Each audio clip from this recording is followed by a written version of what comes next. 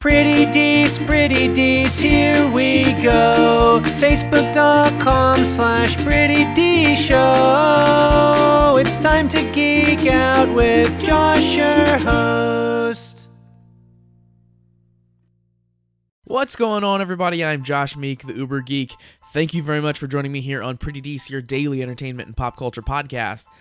Some interesting news in the world of video game businesses happened yesterday when it was announced that IGN, of course, the media giant that does predominantly video game coverage, is buying Humble Bundle, the company that originally started as a kind of pay what you want bundle for indie games that the proceeds went to charity, and has now turned into a game publisher, a storefront where you can buy PC games, a monthly subscription service for games. They've also moved into selling software and books, and they still do all the bundles, like mobile bundles and all that kind of stuff. So Humble has expanded their business out to a crazy degree. Like at some point they're competing with Steam even on their storefront and stuff. So of course they were definitely on the rise, and I guess IGN saw that and wanted to be a part of that, wanted to acquire that.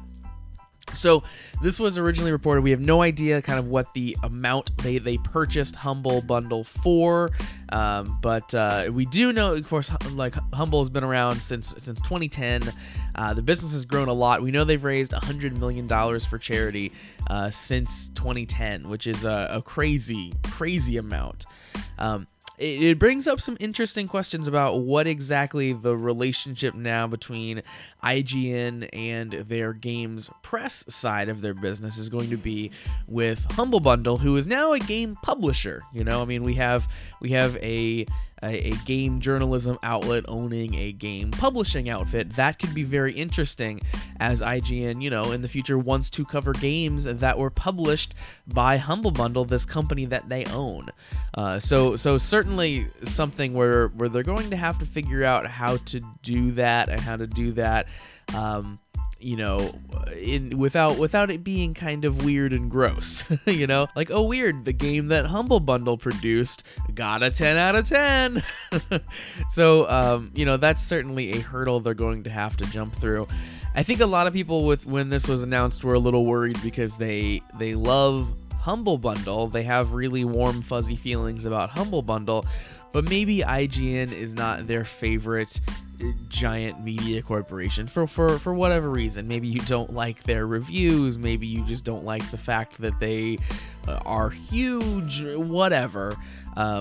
The people were kind of scared that was going to start corrupting Humble, but at least as of right now, everyone involved in this deal wants us to know that there aren't going to be any significant changes for Humble Bundle. So the wording was, we want to stick to the fundamentals in the short term. We don't want to disrupt anything we're doing right already. That's coming from the Humble co-founder John Graham. Graham said that because of the shared vision and overlap of our customer bases, there's going to be a lot of opportunities. So really they're pushing that IGN will be able to support Humble Bundle in terms of like accelerating growth, raising more money for charity. But as far as coming in and making a bunch of staffing changes or a bunch of changes to the way the business is run, they're saying those things aren't going to happen. Obviously, IGN bought Humble Bundle for a reason. They have ideas and plans for Humble Bundle. Otherwise, why would you go through the trouble of purchasing the company?